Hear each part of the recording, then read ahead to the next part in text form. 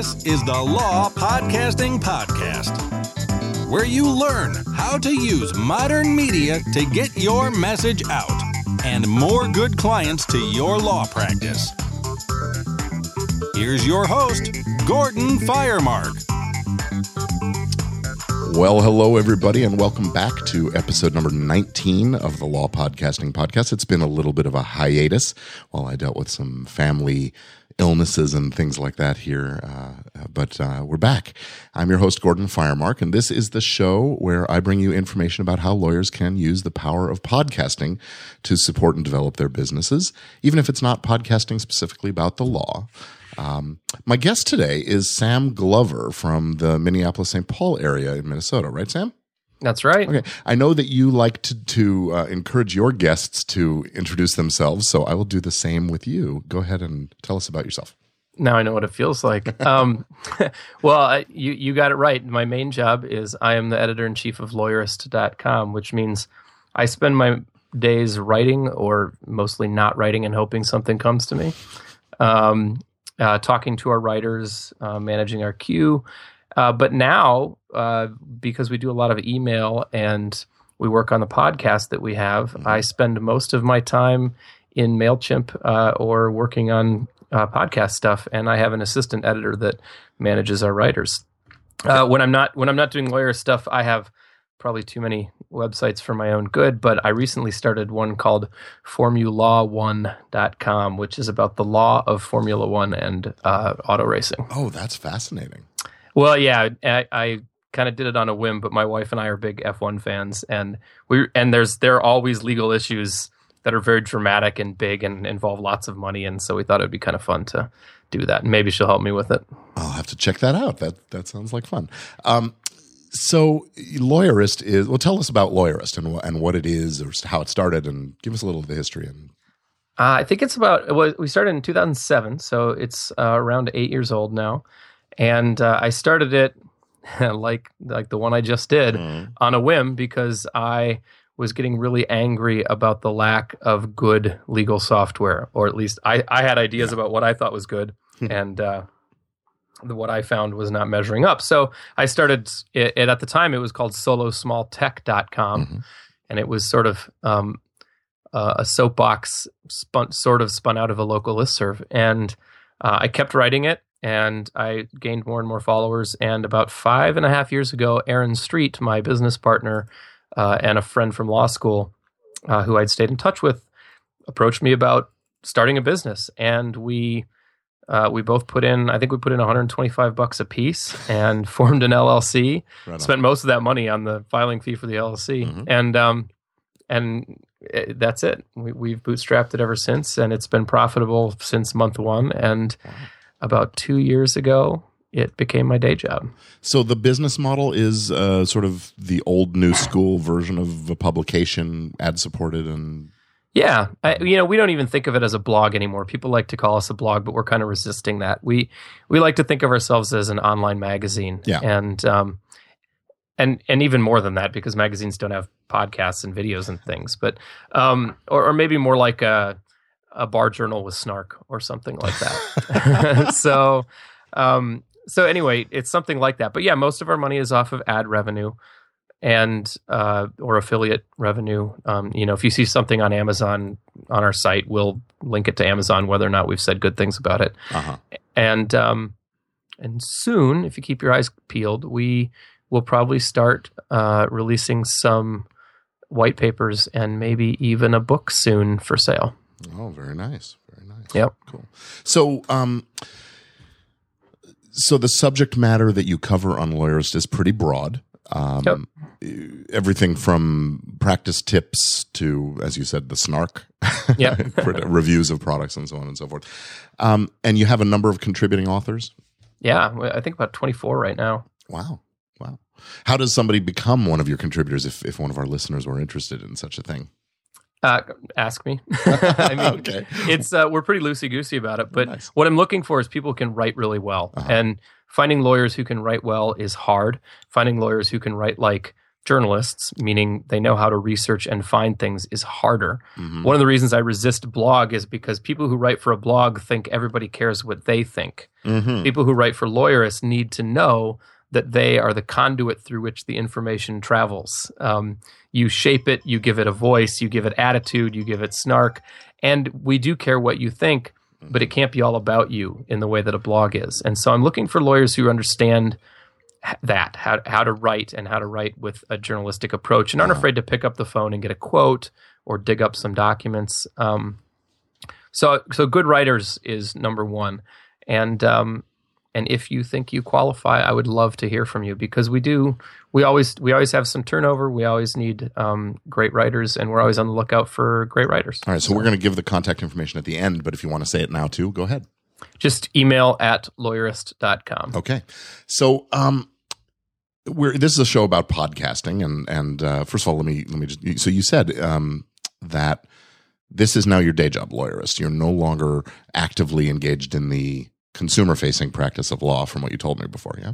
Yeah. No, I have a law license. I remain a lawyer, and I practiced for 10 years, but I call myself a hobbyist lawyer now because I have a few clients who are other lawyers who I do some appellate and motion practice consulting for, and that's about it. I said to you when we were doing the pre-interview that you're living the dream. You get to pick the cases you want to work on if they're interesting to you, and leave the finding the business to others and things. That's I'm living the dream because I own an internet business that doesn't sound like a real job. And it's profitable internet business. So you recently started the Lawyerist podcast. What are you on episode? I want to say, I think 13 went out last Tuesday. Okay, yeah, and I've listened. I enjoy it. You always have you and Aaron get together and do a little initial commentary and review of. There's usually a cocktail involved. Yeah. Oh, is that right? Yeah. and you sort of start off with some sort of current events kind of stuff, and then you get into an interview. Yeah, that's the format. Yeah. So, what led to the decision to start a podcast? Now that I think back on it, I think it was that we were too intimidated by video, and video was too much work. We've been trying to do video more for years, but we didn't have a great space where we could be always set up for it. We didn't have a clear idea of what we wanted to do. And, we talked about podcasting before, and Aaron is a big fan of podcasts. And for me, it's cliche at this point, but Serial kind of put me over the edge. I got really hooked on it. And Aaron had been beating on me for a while to start listening to podcasts, and I finally found one that really hooked me, and that was it. I see. And I also started running at the same time, so I needed things to take up that time while I was running. And so I got really into podcasts, and so then it seemed like a logical thing for us to do. And of course, now I feel like everybody's doing podcasts. It's the second coming of podcasts, which is great, honestly. There'll be a bunch of junk that comes out, and hopefully we won't be the ones producing it, and hopefully we'll come out the other side. Yeah, and it is definitely lawyer facing. So your audience is intended to be those of us that are in the practice or in the business around the law. Yeah, we're not trying to scare anybody else away, but we're definitely not doing it for them. We've actually we know what demographic we're targeting, and that is solo and small firm lawyers. So how did you get it started? I mean, what was I'm talking about sort of the technical setup. What did you go through to sort of learn the ropes and get it figured out? Well, it's a little frustrating. I mean, there's not, despite the fact that there are some really dedicated people out there dedicated to podcasting, there's really not a lot of good information about just get this, do this. I'm a big fan of Marco Arment's. I love his Overcast podcasting app. I love Instapaper. I mean, he does cool stuff. And so I looked for information on his website, and that was helpful. And, I just sort of dug up things here and there. And, Aaron and I talked about what we thought the format ought to be. And I guess I just sort of muddled through it, figuring out where to publish and how to publish and what services we needed and what gear we needed, all that stuff. So I guess I kind of just muddled through it. Well, you threw me a softball, so I'm going to just say it now. I'm launching a course for lawyers on how to podcast to eliminate some of that hurdle and provide some information available. So for the listeners out there, keep an ear out, and I'll be telling you more about that later. So back to you, Sam. So you did the setup yourself then? You were bootstrapping it again? Well, no, I guess I should say we started by talking to Legal Talk Network about a partnership, I guess. And in part because when I started looking, I started getting intimidated by it. And Aaron was like, dude, you already maintain the server and code the website and write most of the stuff and edit most of the stuff. You don't need to also be in charge of the podcast. I'm like, all right, cool. So we talked to the LTN guys and they're doing great stuff. It just wasn't the right fit for us. And so we decided to do it on our own. And so we found an audio editor. So we have a person who does our editing for us.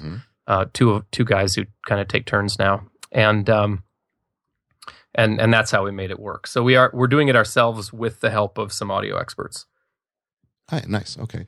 And so talk about the equipment a little bit. What'd you end up deciding to do? And do you guys record in the same, you said there were cocktails involved. You sitting in the same room when you record? No, I mean, Aaron's in town, but he records from his house. I see. So I just recently posted our sort of the shopping list on Lawyerist because I was frustrated that there wasn't one for me. But I use a Blue Snowball. We both have the identical setup. So we both have a Blue Snowball microphone, which we've been mostly pleased with, although it's been I don't know if it's us or the microphone, but it's been a little bit of finicky getting consistent audio out of it. We have a cheap pop filter and one of those sort of scissor arms on our desks to stretch it out close to us. I have a little audio switch to switch between my speakers and my headphones. I just have some headphones that were on sale on Amazon. Sure. And for recording, we use Skype and Call Recorder. We both have Macs, so we both use Call Recorder to record our podcast because it's an interview format or it's us talking to each other. So that's in there. I'm trying to remember the name of the website where we got our intro music, and I'm drawing a blank on it. But we got our intro voiceover from Fiverr. That's Fiverr. Yeah, which I think like everybody uses for their intro voiceovers now. The hokey one you heard at the beginning of this show came from Fiverr. Yep. So we actually, I think we did 2 or 3 versions before we found one we liked, found a voice we liked, but. It's a small investment, right? So what else? I guess I use I have Adobe Creative Suite anyway, so I use Audition when I'm recording something independently, or if I want to do some editing myself before I send it to our sound editor. Okay, yeah, sounds like a very sort of basic traditional setup for this kind of thing, and you're happy with how the Call Recorder software is working for you? Yeah, it's pretty easy to use. We've only done 12, 13 episodes. Well, I guess we've recorded through 16, I think, at this point. But no, I'm happy enough with all of it that I haven't. Usually by now I would already be shopping for the next thing, and I haven't started doing that yet. So I guess I'm happy enough with all of it for now. Okay, cool.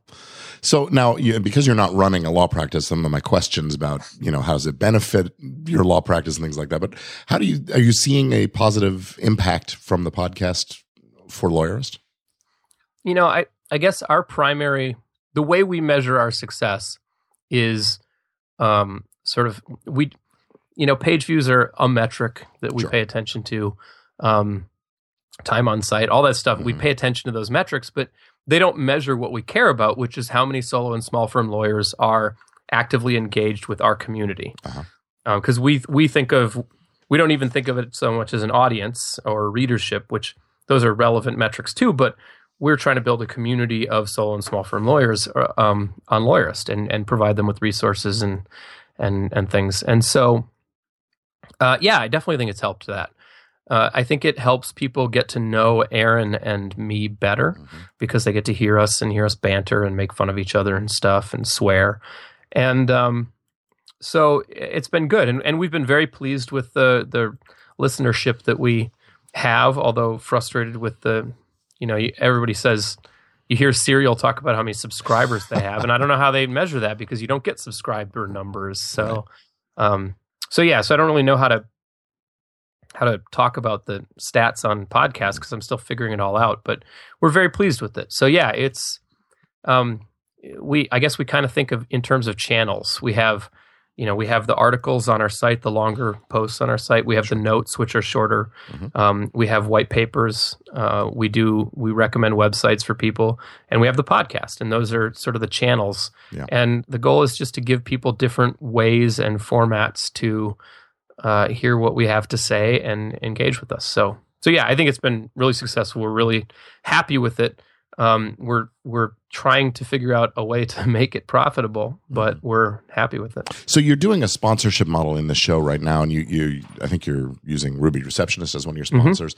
Is that a cash kind of a sponsorship or affiliate style, or it's an affiliate sponsorship? Okay. We have a long and friendly relationship with Ruby, in part because they answer our phones and we love them. Yeah. So it was a natural fit. Because we can feel really enthusiastic about recommending them. Yeah, and it's been working out pretty well, but we'd love to find some more reliable ways to monetize it. But in our experience, it takes a year of doing something successfully before your advertisers really bite. And so, we're still in that year where we prove that it works, and we'll get a few advertisers to bite, and we'll get to use their data to try and get advertisers on board next year. Right on. Yeah. So, unfortunately, advertising in this space advertisers still think like it's radio, and they want to do CPM kind of model and tie it to the number of listeners. Yeah, which is kind of irrelevant, but yeah. Well, I think podcasting is so much more targeted. It's on demand. It's, people are choosing this material when they want it, and it's a much more, I think, a more engaged listenership than listening to an FM radio station while you're driving in the car or something like that. Yeah, and I kind of like being able to talk about our sponsors, which is different from a banner ad. I don't get to provide context around it. I'm not trying to sell anybody anything, but most of the time, most of our advertisers, most of our sponsors are things that I generally support and agree with. And sometimes I have very specific reasons why I do think they kick ass. And so I really like it when, somebody like Ruby is on board, because then I can really tell people that, and hopefully they can hear that it's genuine when I talk about it. So it's a kind of a different way. And if I were an advertiser, I'd be pretty excited about podcasts too. So, yeah. So tell me a little bit about the workflow, how you prep for the show, what the recording process is like. We've talked a little bit about that, but go elaborate a little. Yeah, the prep is not enough that we do, I don't think, but we're still feeling our way through it. I read David Sparks' thing about how he preps for shows, and it made me feel like I'm totally not doing it right. But but he's a real detail oriented guy who does. And so we had him on our podcast, and I was kind of sheepish about the fact that I basically sent him 10 talking points or maybe 5, and said, let's go from there. But so the prep is, once somebody's agreed to do it, we set a time, and I have kind of a canned email in Gmail that I send them just saying, if you have a good microphone and Skype, that's what we prefer, but next is a landline, and that's always going to be okay. And if you don't have either one of those, so it's just a couple tips for getting the best audio out of the podcast. And if I haven't already, I'll give them some talking points. Sure. Here's specifically why I want to talk to you, and I want to hit these things. And I guess I try to use that as a springboard for our discussion. So on the day of, we connect and we talk for about 10 minutes, which hopefully is enough time to let me figure out if Skype is being glitchy or not, and to just roadmap our discussion. The trick is some people want to just really start talking about stuff then, and I'm like, hold on, let's save that conversation. But that gives us a chance to establish a rapport as well. And then we record, and we just do it all in one, 30 to 45 minute session. That's about how long we're shooting for on our conversations. And I guess I don't think of that as much of an interview as a conversation. Yeah. And so we do all that recording through Skype and Call Recorder. If they've got Skype and Call Recorder too, that's awesome. Our audio guys love to have additional copies from additional ends in case there are dropouts. And so when we're done, every weekend, usually Aaron and I get on Skype and record the intros and the closing segment that teases the next episode. We use Google Drive to share those files with our audio guys, and as soon as everything's ready, I let them know. I'm not sure what they're using to edit. I know that one of them was using Final Cut Pro, which is actually a video editor, but he makes movies. So it actually has very good audio editing tools. So I kind of give him the slant eye, but he reassured me that it was just fine, and I guess there's an audio version of it too. Yeah. But in any case, so that's what he used, and our other guy is actually a music producer, and he has more. I'm not sure what he uses, could be Pro Tools or something like that. Yeah, yeah, it could be.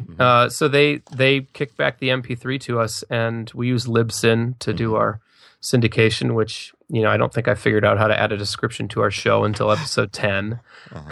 So iTunes and the other podcatchers are getting the feed directly from Libsyn, not from a Lawyerist hosted RSS feed. Right. Okay. Yeah, we didn't really want to screw around with that. We had a pod when we owned Bitter Lawyer a few years ago. We did a podcast for a while, and we hosted it ourselves using the Blueberry plugin or whatever.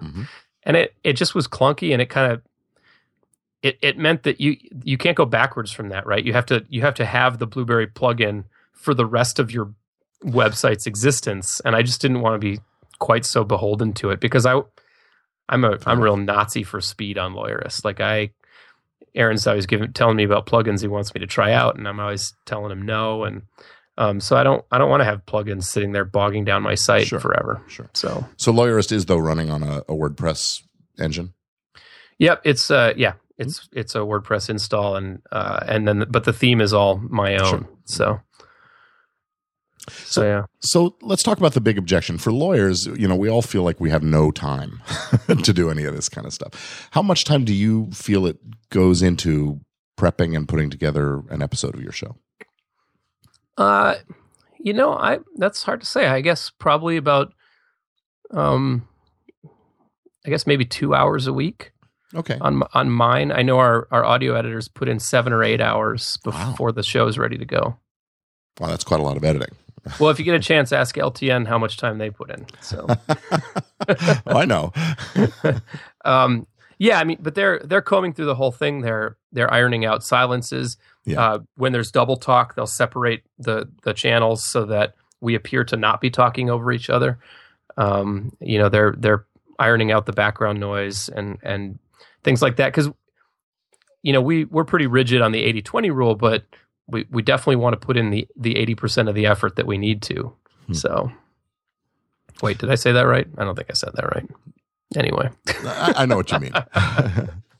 we want to get to that critical quality level because people don't think they notice quality on a podcast, but they absolutely do. So definitely, yeah. And as a listener, I'll tell you, your production values are amazing, and the quality of the content matches it. So you're doing terrific.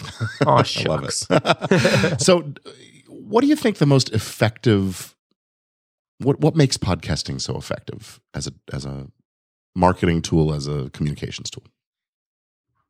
Well, I think there's a sub segment of our society that actually wants to listen to podcasts. I was reading a post the other day about how narcissistic it is to produce a 1-hour podcast, but I think that overlooks the fact that most people are listening to podcasts when they have nothing else to do for an hour. Or I could be wrong about that. I guess I don't know, but I listen to podcasts when I'm going to be running for a half an hour to an hour. So there's literally nothing else I could be doing besides listening to music, and I find that a podcast helps the time pass better. So I think one of the things people get out of it is company, right? It keeps me company while I'm running and while nothing else is happening. So while listening to Serial, we all kind of, I think we all started feeling like we were becoming friends with Sarah Koenig because she was talking right into our ear, which is the same reason we listen to NPR. In Minnesota, it's NPR because we're the home of public radio, so we emphasize that. Or NPR for everybody else. And so I think it's that intimacy that you're sitting down with a friend who's keeping you company is what I think makes it interesting. Sure. Maybe that's a little bit presumptuous of me since I have one, but I want our listeners to feel that closeness because that's why we're doing it. We want them to get to know us better. Okay. So you're about a dozen or a little more than a dozen episodes in. Do you have any favorite moments so far from the interviews, from the banter with Aaron, whatever? One of my favorite interviews was actually my interview with Brian Tannenbaum, who is, I don't know that we weren't e-friends before the interview. I'm not sure we were e-enemies either. But he had a lot of critical things to say around the things that I was saying. And so I was pretty nervous reaching out to him. And when he agreed to be on the podcast, I was really happy. And I thought we had just a great conversation. I really enjoyed that podcast, that interview and that conversation with him. And I think it showed in the output. I still think it's one of our strongest conversations. Just for the listeners who don't know who Brian is, he's a criminal defense attorney in Florida, I believe, right? Yeah, and he's sort of, his online persona is a little bit of a curmudgeonly kind of character, isn't it? Yeah, no, I think he would be comfortable describing himself that way, or at least he would be comfortable saying that other people see him that way. Yeah, he's very thoughtful about things, and he tends to have strong opinions and not afraid to share them and defend them loudly. Yeah. So, how about nightmare moments? Have you had the glitch happen where you lost a recording or anything like that?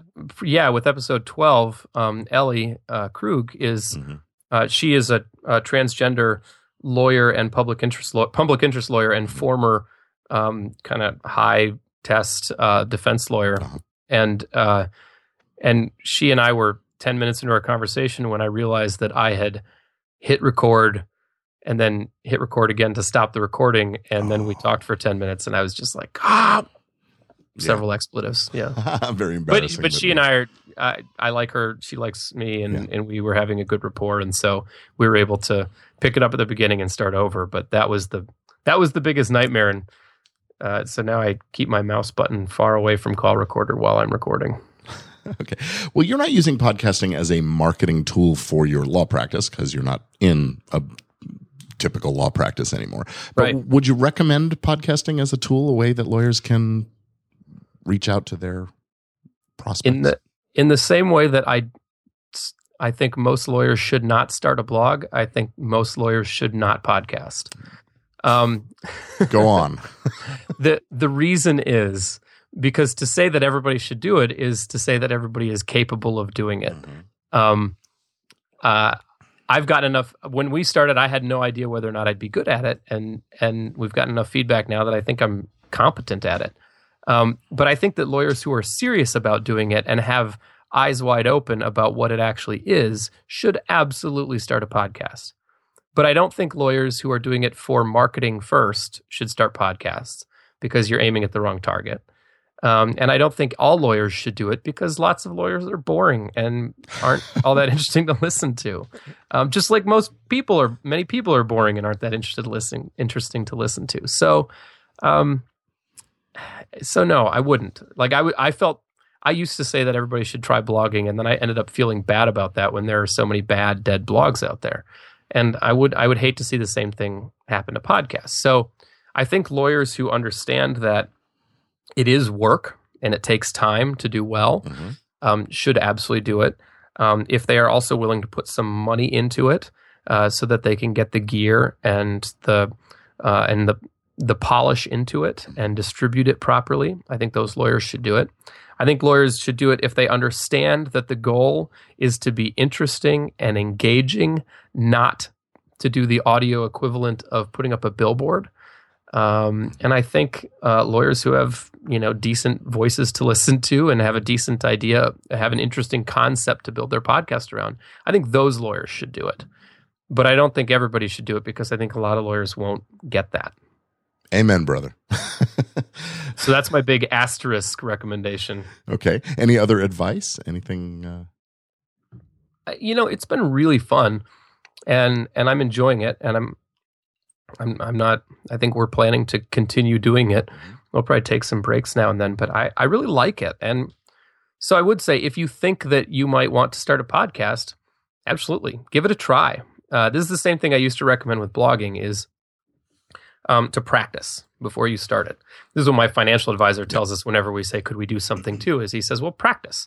Spend the money on putting it into your savings account instead of going on vacations every month if that's what crazy idea you have this month. But he says practice. And I think the same is true with blogging and podcasting is if you want to start a podcast, record those first few episodes. Figure out what it's going to take to do it. The same with blogging, write those blog posts. Mm-hmm. And so worst case scenario is you decide not to do it. And maybe you have to find something to do with those recordings, or maybe you just ditch them. But best case scenario is you do decide to do it, and now you're 2 months ahead. And so you're set and you're good to go. So, because I think the hardest part is doing it on the schedule that you set for yourself. Just not giving up and keeping at it. Because if you don't have a regular schedule, then people aren't going to end up becoming listeners. They're going to tune out.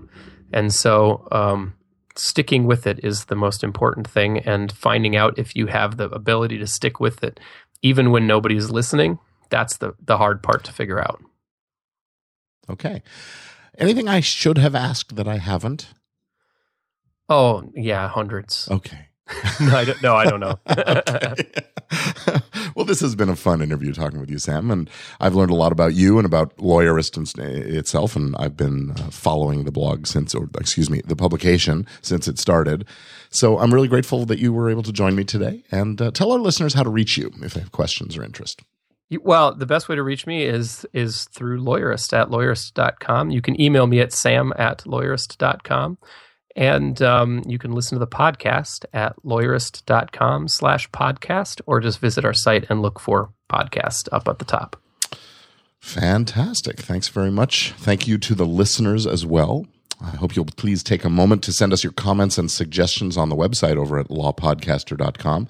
And a review on the iTunes store is always very, very welcome. So that about wraps it up for this episode of the Law Podcasting Podcast. If you are interested in podcasting for your law practice, please visit lawpodcasting.com, where you can get free information about podcasting, our resource guide, and information about how to get involved in the Power Podcasting for Lawyers course. Until next time, keep on podcasting.